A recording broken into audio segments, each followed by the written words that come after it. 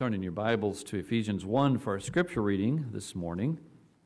While you're turning, just a word of explanation about the end of the message time this morning. Normally what we do is we close in prayer, and after the message, close in prayer, and then we sing a hymn together, stand and sing a hymn together. Well, this morning what we're going to do is a little different. After the message and the prayer, Alice Brill is just going to simply play the hymn in our song supplement book, How Deep the Father's Love for Us. If you want, you can look that up and read the lyrics while she's playing. And what I'd like you to do is, when she starts playing, just stop and think and reflect on what you've heard in the message. While she's playing, the deacons are going to prepare to come for serving the Lord's table and so forth. But just reflect on that. Reflect on the message. Maybe in the first stanza or two as she plays, reflect on the glory of God's grace as it's manifested in our inheritance. Think on that, and then on the third stanza, perhaps allow your mind to shift to reflecting on what Christ has done for us on the cross, preparing our hearts for the Lord's table. And then we will just move right into our remembering that work on the cross at the Lord's table.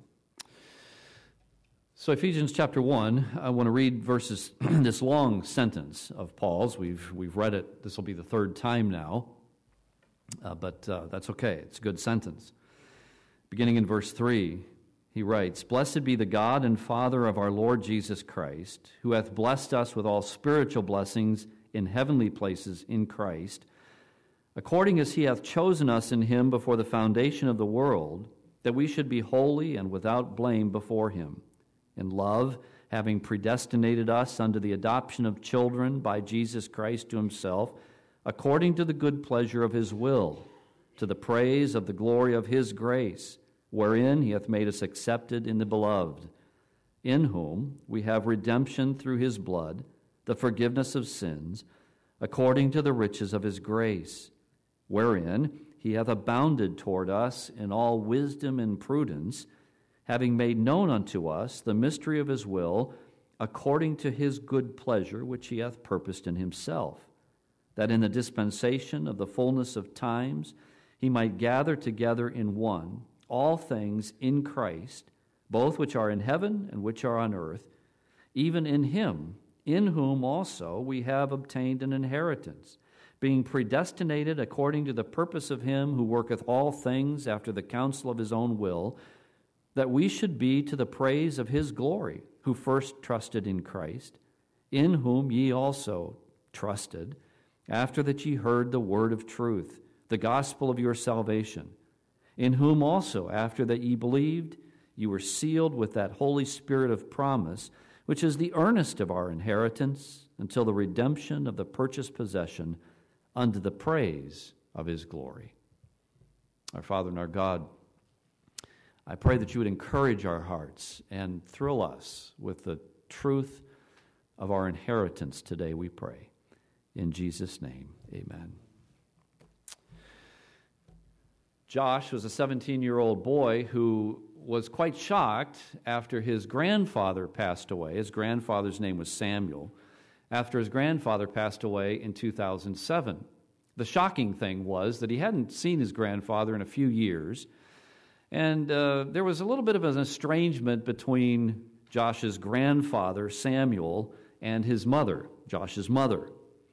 Apparently, Samuel didn't approve of his mother's marriage 18 years earlier, and so there was a distance there between father and daughter.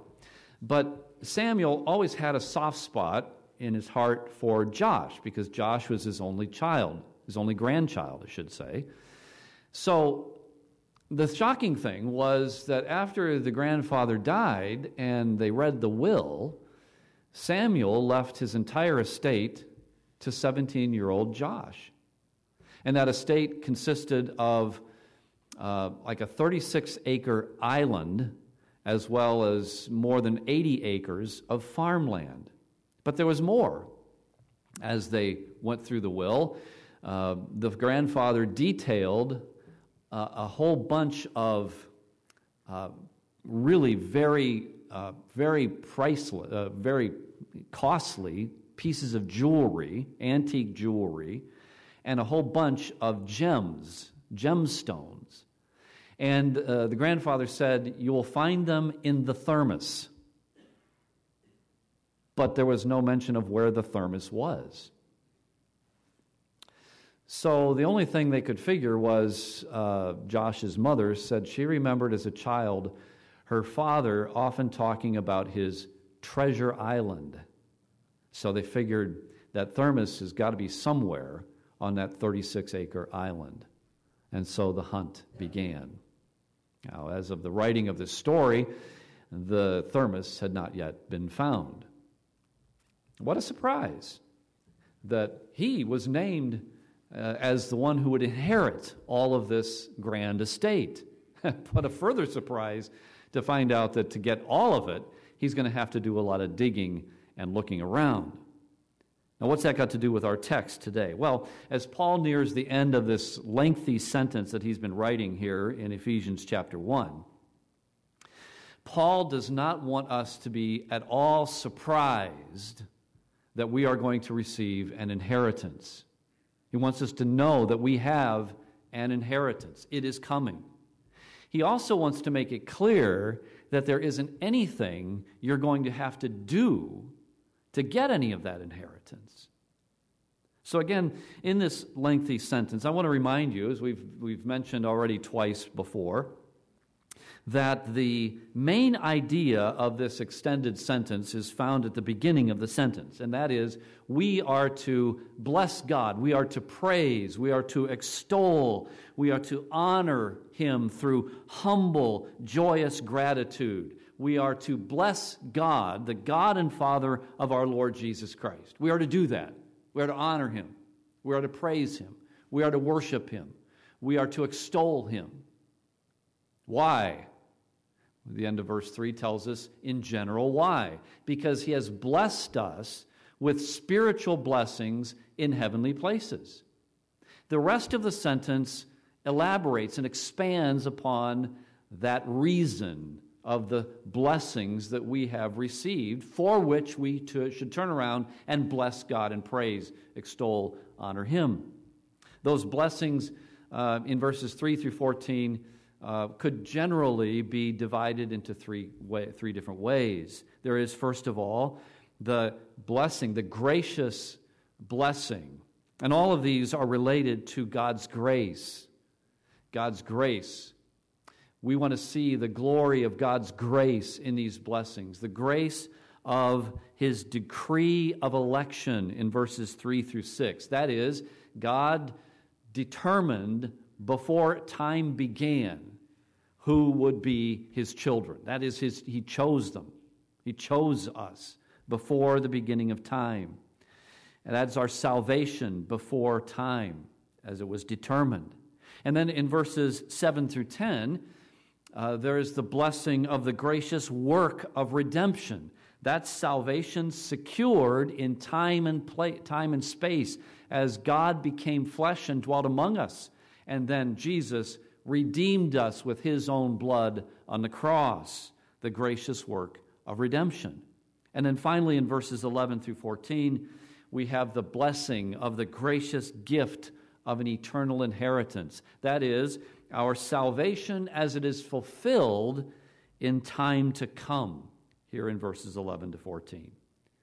So we've looked at the first two of those great blessings.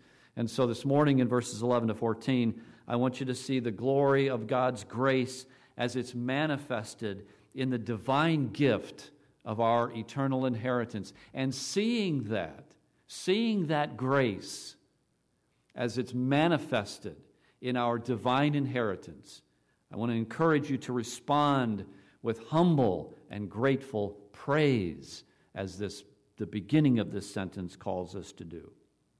So first of all, see the glory of God's grace in the identity of the heirs.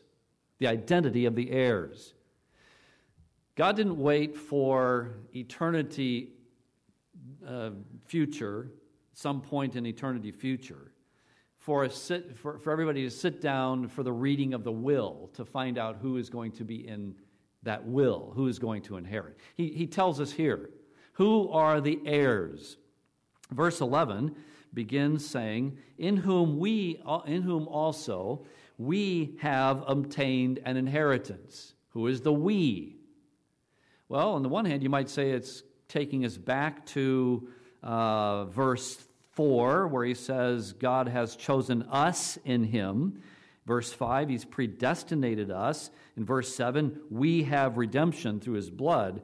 But it's a little narrower here in verse 11, because the sentence in verse 11 carries on into verse 12, where he says, in whom we have obtained an inheritance. And then look at the end of verse 12, we who first trusted in Christ. And who he's talking about here is the Jews, but not the Jews as an entire nation, but specifically believing Jews. This would be a remnant of the Jewish people. Paul speaks of the believing Jews who comprise this remnant in Romans chapter 9, where he quotes Isaiah. Verse 27, he says, Isaiah cries out concerning Israel, though the number of the sons of Israel be as the sand of the sea, only a remnant of them will be saved. And verse 5 of chapter 11 in Romans, Paul says even further, he says, so too at the present time there is a remnant of Israel, a remnant chosen by grace. So here back in our text in Ephesians chapter 1, the heirs are first of all believing Jews, those who are of the Jewish race, if you will, who have hoped in Christ. And I should clarify that at the end of verse 12. The word that's translated in the King James as trusted would be better translated hoped in Christ. It's actually a completely different Greek word that we normally would translate trust. They first hoped in Christ. So he's talking about that remnant of Jews throughout Jewish history up to the present time who had hoped for, looked forward to, in faith, believing in the coming of Messiah. And then when he came, they believed in him, Jesus, as their Messiah. They put their trust in him as their Messiah. So believing Jews comprise the heirs of this inheritance, but not only them. Because look what he says at the beginning of verse 13. He says, in whom you also, and then you've got that italicized word, trusted. Or you could say, in whom you also hoped, after that you heard the word of the truth, the gospel of your salvation. And he goes on to talk in verse 14 about you also receiving this inheritance. So now in verse 13, he's talking about us, non-Jews, who have come to faith in Jesus Christ, believing Gentiles, in other words. We who have heard the gospel of Jesus Christ, the Messiah who has come, the Jewish Messiah who has come, not just to redeem Jews, but to redeem from every tribe and tongue and kindred of the earth. This Jesus who has come, we've heard that gospel, and we've received that gospel as the truth, you see in verse 13. You also hoped in Christ after you heard the word of the truth. You heard that gospel and you recognized it, you received it as the truth. And interestingly, in the Greek language, the definite article occurs before the word truth. And what does that mean? What that means is that there's not a truth over here regarding getting to heaven, if you will, or another truth over here regarding another way of getting to heaven, if you will. But there is the truth. You have heard the word of the truth. There is only one truth. As Jesus himself said, I am the way, the truth, and the life. No man comes to the Father but by me. You heard the word of the truth, and you believed that gospel message. And it says, the gospel of your salvation, in whom also after that ye believed. You put your faith in, your trust and dependence upon that gospel, that Christ of the gospel. So the heirs of this inheritance are believing Jews, a remnant of the Jewish people, as well as believing Gentiles. Now, we could truly lump them all together because earlier in this sentence, Paul did just that when he talks about believing Jews and believing Gentiles as those in verse 4 whom God has chosen before the foundation, chosen in Christ before the foundation of the world. In verse 5, as those whom he has predestinated unto the adoption of children, of sons. And in verse 7, as those whom he has redeemed by the blood of Jesus Christ.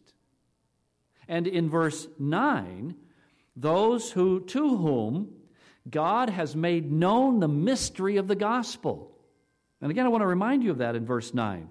That those who God has chosen, whom he has predestinated as children, and whom he has redeemed through his blood, God made known to them the mystery of his will. These are the heirs. These are the heirs.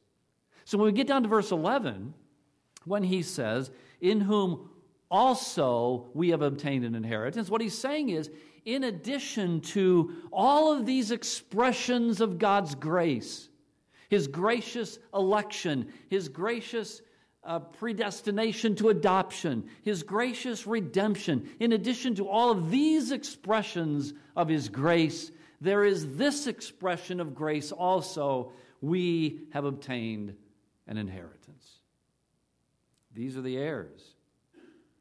I want you to see the glory of God's grace in the heirs, the identity of the heirs of this inheritance. Secondly, I want you to see the glory of God's grace in the nature of your inheritance. The nature of your inheritance. As we've pointed out, this is a continuation of a sentence that begins in verse 3, and verse 3 controls this entire sentence. Blessed be the God and Father of our Lord Jesus Christ, who has blessed us with spiritual blessings. Your inheritance is a spiritual blessing. Now, what that means, what that doesn't mean, and what it's not referring to, is spiritual as opposed to the physical blessings that we enjoy every day, like food on our table, good health, or whatever. Rather, it's the idea of the spiritual blessing is a blessing that is due to nothing other than the work of God. It is a blessing that is ours due to nothing that any human being has set up or accomplished. So in other words, when you think of an inheritance, go back to Samuel, the grandfather who died and left his inheritance to Joshua, his son. That inheritance that Joshua received was an inheritance that he received as not a spiritual blessing, but a human blessing, a physical blessing, a blessing that his grandfather orchestrated. His grandfather did that. His grandfather set that thing up. But the inheritance that you and I are to experience, that we have in Christ Jesus, is a spiritual blessing in the sense that it is something that God in Christ alone set up for us. Let me show you this in Hebrews chapter 9. Turn there with me if you would. Hebrews chapter 9 and verses 15 and 16. Keep a marker here in Ephesians 1. But in Hebrews 9, verse 15, it says, for this cause Christ is the mediator of the New Testament, that by means of death, for the redemption of the transgressions that were under the First Testament. All right, now notice here, you've got this idea of redemption. Redeemed by the blood of the Lamb. We've heard about that in Ephesians 1, right? Okay, so by means of this death, the redemption of the transgressions, they which are called might receive the promise of eternal inheritance. For where a testament is, there must also be of necessity the death of the testator. This is all the work of God. This is all that which He has orchestrated, which He has accomplished. So it's not due to anything at all from what a man has done. It's a spiritual blessing. This is the nature of our inheritance. It is, furthermore, a heavenly blessing. Again, back in verse 3, he's blessed us with spiritual blessings in the heavenlies, in heavenly places, a heavenly blessing. Peter writes of that inheritance, that heavenly inheritance, in 1 Peter chapter 1, verses 3 and 4, when he writes this. He says, "Blessed be the God and Father of our Lord Jesus Christ." Sound familiar? But he goes on. "According to his great mercy, he has," listen to this, "he has caused us to be born again to a living hope through the resurrection of Jesus Christ from the dead, to an inheritance that is imperishable, undefiled, and unfading, kept in heaven for you." It's a heavenly inheritance. And then it's a Christ-centered inheritance. A Christ-centered inheritance. So in verse 11, Ephesians 1, verse 11, he says, in whom we have obtained this inheritance. In whom? Well, in whom have we obtained this inheritance? You have to follow these reflexive pronouns around, don't you? You have to follow this one back. In whom we have obtained an inheritance. So you got to look before that. Well, what's right before that? In him. In whom we've obtained this inheritance. Well, in whom? In him. Well, who's the him? Well, you got to go back a little further. God has done all this that he might gather together in one all things in Christ. In Christ, both which are in heaven. Even in him, in Christ, in whom we have obtained an inheritance. In Christ we have obtained an inheritance. This is a Christ-centered inheritance. It's a Christ-centered blessing. And it is our blessing in Christ because of our union with Christ. Again, Paul helps us out here in Romans chapter 8, verses 16 and 17. He wrote this. He says, "The Spirit himself bears witness with our spirit that we are the children of God. And if children, then heirs, heirs of God and fellow heirs with Christ." So because of our union with Christ, we have this inheritance. We have it in him. Let me take this a step further and really stretch our minds a little bit to grapple with the idea that Ian Hamilton, his commentary on Ephesians, declares when he says, this inheritance, this heavenly inheritance that is ours in Christ, this Christ-centered heavenly inheritance is Christ. The inheritance is Christ. Listen to what Hamilton says. He says, we need to understand that our blood-bought inheritance is not at heart a collection of blessings, even the glorious blessings so wonderfully described in verses 3 through 10. Our inheritance in Christ is in Christ because he is our inheritance. We must never attempt to separate Christ from his blessings and benefits. He is our salvation, just as he is our peace, according to Ephesians 2:14. And he is our wisdom from God, and righteousness, and sanctification, and redemption, 1 Corinthians 1:30. God in Christ is the believer's inheritance.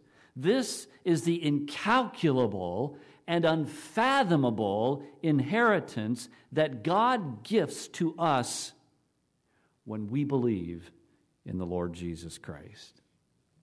Our inheritance is Christ. Thirdly, I want you to see the glory of God's grace in the reality of your inheritance, in the reality of it. Verse 11 tells us that this inheritance is already ours. There's an already and a not yet aspect of our inheritance. You see this? In verse 11, he says, we have obtained an inheritance. We could think of it this way. You are named in the will, and that naming of you in the will has been disclosed to you. You don't always necessarily know that, do you? Josh didn't know it. He was named in his grandfather's will. I wonder, we don't need to raise our hands, but I wonder if there's anybody here who was surprised when a loved one had passed away, maybe a distant relative, and they named you in their will, and you didn't know anything about it. Well, you've been named in the will, and that's been disclosed to you. And so this inheritance is already yours by virtue of your being named in the will. So look back at verse 5. God in eternity past named you in the will when He chose you and then predestinated you unto the adoption of children. And here's the thing, and we pointed this out when we were looking at that verse a few weeks ago, that even in the understanding of the world at that time when Paul was writing this, and this is what the Ephesians would have understood, that to be adopted into a family meant that the adopted child was put on par, on legal par with the birth children in that family in terms of the inheritance of that family. So just by virtue of being in the family, by being adopted in the family, the inheritance is yours. John writes, remember, in John 1, verses 12 and 13, but all who did receive Him, who believed in His name, name of Jesus, that is, He gave the right to be called the children of God. He gave the right to become the children of God, who were born not of blood, nor of the will of the flesh, nor of the will of man, but born of God. So you believed in Christ because God in His grace birthed you, and that gave you the right to be a child of God's, and being a child of God's, even by adoption, gives you full rights to the inheritance. The inheritance is already yours. And that will in which you are named, it will not, nor can it be altered, ever. Remember, again, what we read earlier in 1 Peter 1 and verse 4. You are an heir to this inheritance that is imperishable, it is undefiled, it is unfading, and it is kept, it is reserved, it is guarded, it is preserved in heaven for you. That will not be altered. That's not always true with the will of man, is it? You write out a will, a testament. You can come back later as long as you're in sound mind, and you can change that as many times as you want to change it. This one will not be changed. It's already yours. And yet, it is yet to be fully executed. So verse 14, for example, says that the Spirit of God is the earnest of our inheritance until the redemption of the purchased possession. There is a future aspect of this inheritance that we are yet to receive, the redemption of the purchased possession. Paul speaks of this in Romans chapter 8, verse 23, when he says, not only the creation, but we ourselves who have the first fruits of the Spirit, we groan inwardly as we eagerly await the adoption as sons, the redemption of our bodies. So you get the already and not yet aspect of that too, right? You've been predestinated into the family as adopted as children, and you are in the family. As many as received Him, God gives you the right to be His children. You are in the family. You are adopted in the family. But we're waiting for something. We're waiting for the fulfillment of it all. We're waiting eagerly for the adoption of sons, even the redemption of our bodies. And why are we waiting for that? How do we know we're waiting for that? What aspect are we waiting for that? Does anybody have any aches this morning? You got out of bed this morning? Was it a little difficult? And when you went to stand up, you go, oh man, I just got a push myself up off the bed or pull myself up in some way. And even this morning, while you're sitting where you're sitting, maybe some of you have an aching back because of the hard pews, because of the weakness of the body. You are groaning. You who are Christ, you are groaning for the not yet aspect of your inheritance to be fulfilled, where you will experience the redemption of your body. Oh, but there's more than that we're waiting for when this will is fully executed. John writes of it in 1 John 3 when he says, "See what kind of love the Father has given to us, that we should be called the children of God. And so we are." This is what we are. We are the children of God. We are heirs. We have an inheritance. But he goes on to say, "Beloved, we are God's children now, and what we will be has not yet appeared. But we know that when he, Christ, appears, we shall be like him, because we shall see him as he is." This is what we're looking forward to. This is the culmination. This is the inheritance fully realized when we see Christ and we are like him, fully become like our elder brother. This is the reality of your inheritance. There's an already and a not yet aspect of this. Oh, see the glory of God's grace in the reality of your inheritance. And then, fourthly, see the glory of God's grace in the basis of your inheritance. You see this at the end of verse 11. Let me just read it, and then we'll have to unpack it a little bit.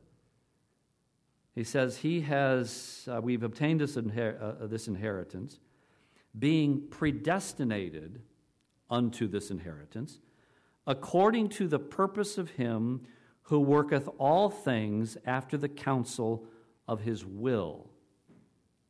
All right? That tells us what the basis of our inheritance is. The basis of our inheritance has nothing to do with us.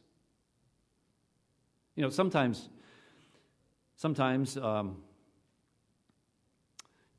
a person will sit down and he's making up his will, and he'll think through his family and think, who is worthy? Who is worthy to be in my will? And he makes up the will, and he does so accordingly. So-and-so has been more faithful, so-and-so has been, and so he makes up the will. After he makes up the will, maybe one of the intended heirs messes up, says something, does something that the dad doesn't like. So he says, goes back to his attorney, he says, "Pull out my will." Pulls it up on the computer. He says, "You see that line in there where so-and-so was supposed to get 25% of my estate?" Yep. Scratch it. Take that 25%, divide it among the other three. Get them off of there. Why? Well, because of this is what he's done. Look, that's not what's going on here. What is the basis of your inheritance? It's spelled out here in the last part of verse 11. And we could put it like this. We could summarize it like this, and then I'll break it down. God has a plan, and that plan, namely, is that all of his children will obtain an eternal inheritance. And that plan that God has, he will fulfill it. All right, now notice, it is solely, completely his plan. Verse 11 tells us, right in the middle of the verse, that it is, in the King James, it's translated this way, according to the purpose of him. It could be translated like this, according to his plan. He has predestinated, we have this inheritance being predestinated according to his plan. It's his plan. It's solely up to him. It's solely at his discretion. We could put it this way. It is solely due to, listen, get this, don't miss it. It is solely due to his grace. See the glory of God's grace in your inheritance. He devised this plan. This is done according to his plan. And this plan is accomplished according to or by his superior power. Look at our verse as it continues, our sentence as it continues. He works all things. He works all things. And you'll notice that there's no caveats after that. There are no exceptions after that. There's no sentence that goes something like this. He works all things, parentheses, provided nobody does anything that throws him a curve, that surprises him, that he couldn't anticipate. No, he works all things. All things means it encompasses all of his creation. What he works encompasses all of his creation. And that he works all things means that God, in his superior power, controls and orchestrates every detail of his creation. And I know that that causes us all kinds of problems, doesn't it? Because we look back even at the last week and we can think of tragedies and heartaches and difficulties. And we can look forward to this coming week and we can think of a little baby boy who has to have an open heart surgery. And we God is working in this. This somehow God is sovereignly over this and in control of this and orchestrating this. How? How could he do this? And the only answer to that question is going back to what Paul writes in the book of Romans. Who are you to ask? Or as God asked Job, were you there when I made this? Can you do anything about that?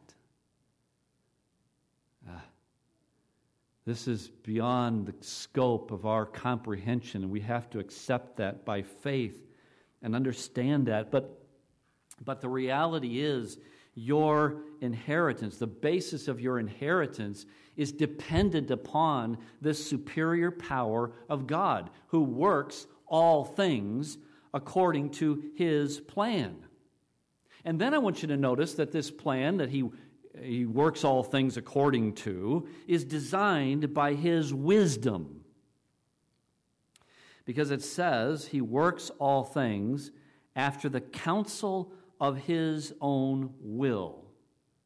The counsel of his own will. Or another way of putting it is, he works all things according to the intention of his will. In other words, in this incredibly vast, deep wisdom of God, everything is precisely tuned to his intended end or purpose. I don't know about you, but that blows my mind. I can't fathom that. What wisdom.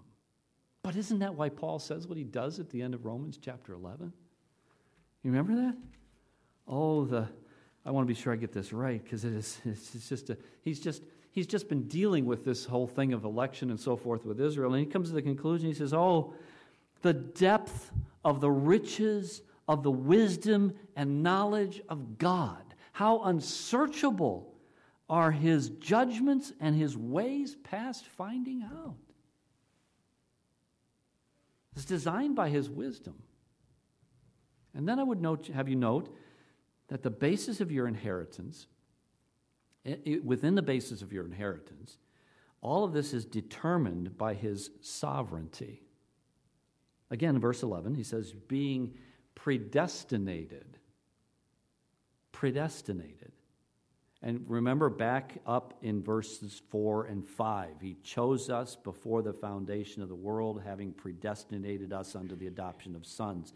And that predestination unto the adoption of sons includes the predestination unto this inheritance. All of that before the foundation of the world.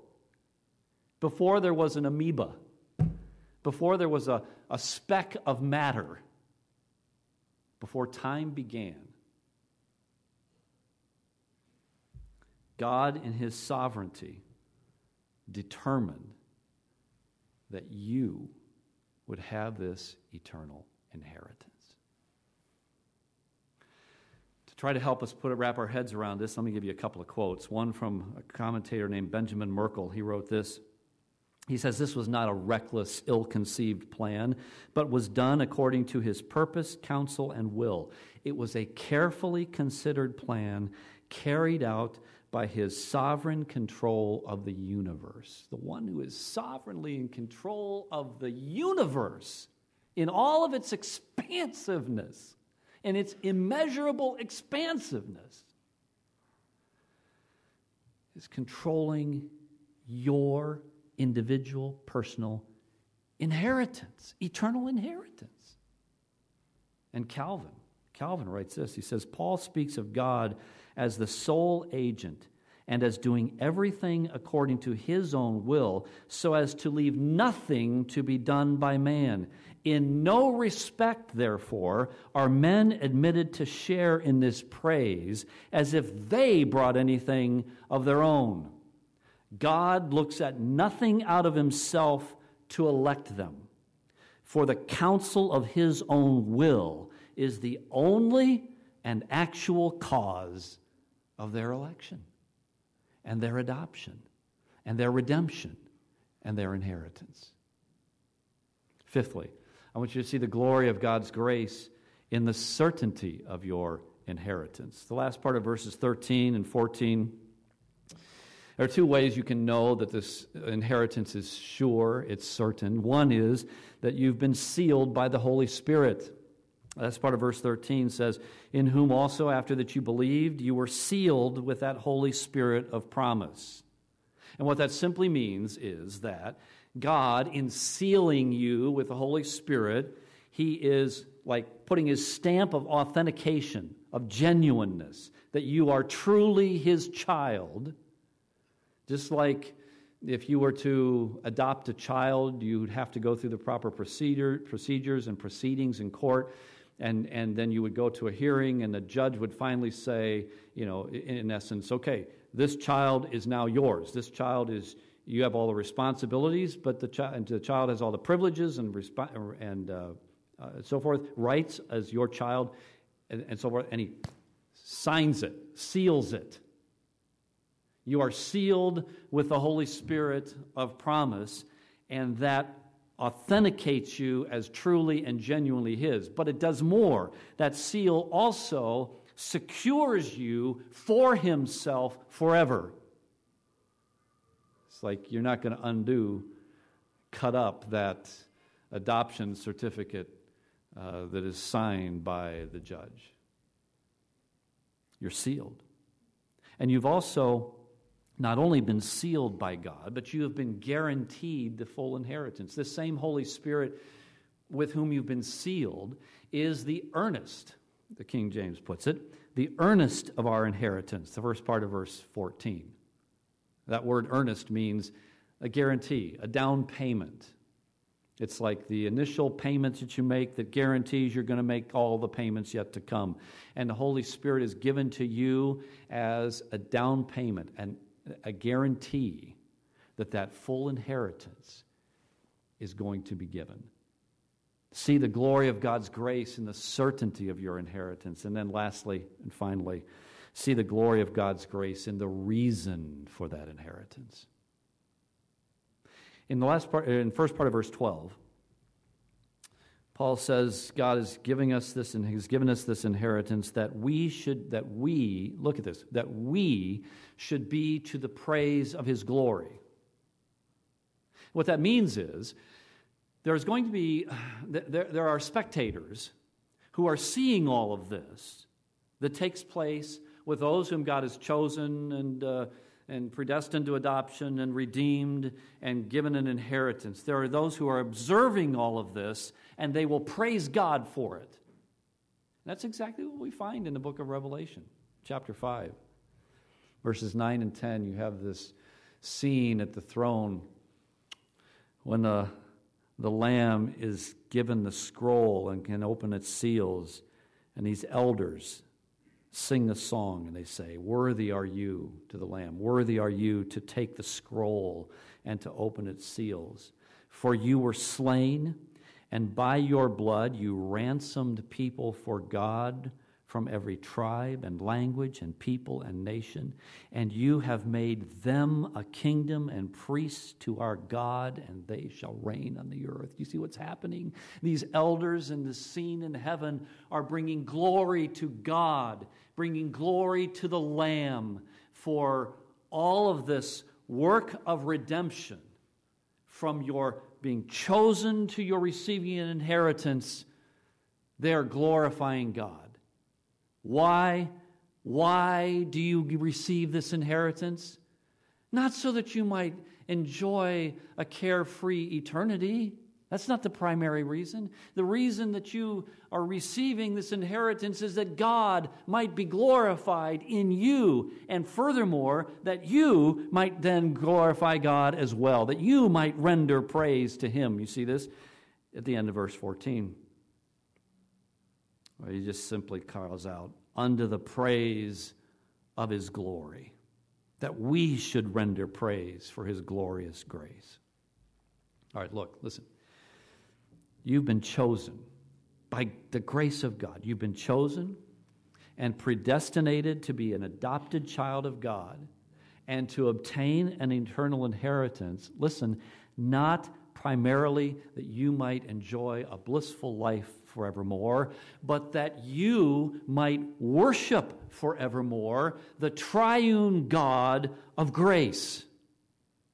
You might worship God the Father who graciously chose you, God the Son who graciously redeemed you, God the Spirit who graciously sealed you, that you might forever worship this triune God.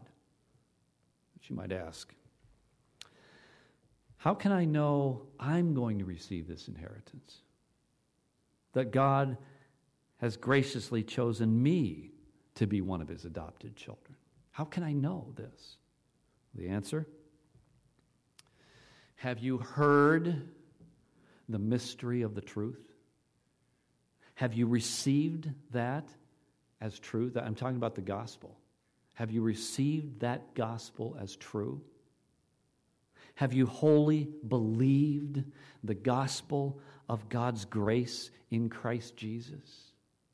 Seeing yourself as a wretched sinner that is unworthy of any good thing from God, but seeing the grace of God in the face of Jesus Christ as He sent His Son to die on a cross, to have His body broken, His blood shed for your sins, to redeem you from your sins. Have you seen this as true and received this as true? And then have you, in repentant faith, called upon this Savior to save you? You say, yes, I have. The inheritance is yours. You are chosen. You have been adopted. You are predestinated unto this inheritance. If you have not yet put your faith and trust in this one whose body was broken and blood shed on a cross for your sins, then listen, my friend, turn from your sin and yourself and trust in Him wholly and completely today. Trust in Him today. The inheritance might be yours. Our Father and our God, what wondrous grace is this? What love is this? We thank You and praise You, O God, that You, in Your grace, in eternity past, would look down in the corridors of time, and You would choose wretched, unworthy sinners to be Your children and to grant them an eternal inheritance. How deep is this love that You have for us? Bless these thoughts to our hearts, we pray in Jesus' name. Amen.